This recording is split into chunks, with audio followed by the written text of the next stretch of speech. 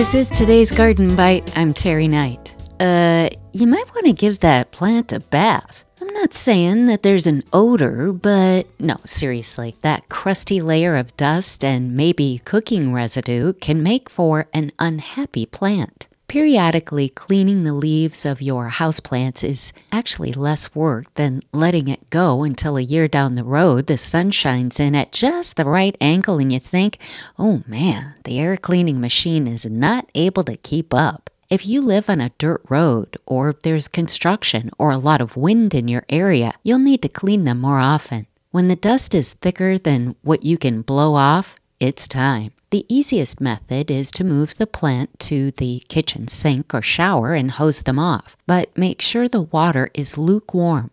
If your plants are really grimy, you can spray them with a diluted soapy water mixture and then hose them off. Use about a 1/4 tablespoon dish soap per 1 quart of water.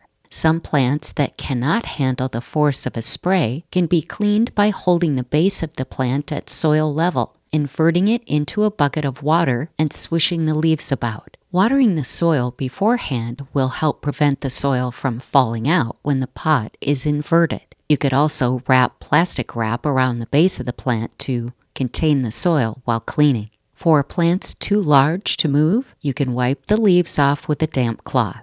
After the initial cleaning, you can help keep dust from building up on the leaves by using a soft duster on them whenever you dust your house. If you have fuzzy-leaved plants like African violets, use a soft brush to very gently work the dust off. I have all this information, pictures, and much more on my website, gardenbite.com. That's today's Garden Bite. I'm Terry Knight.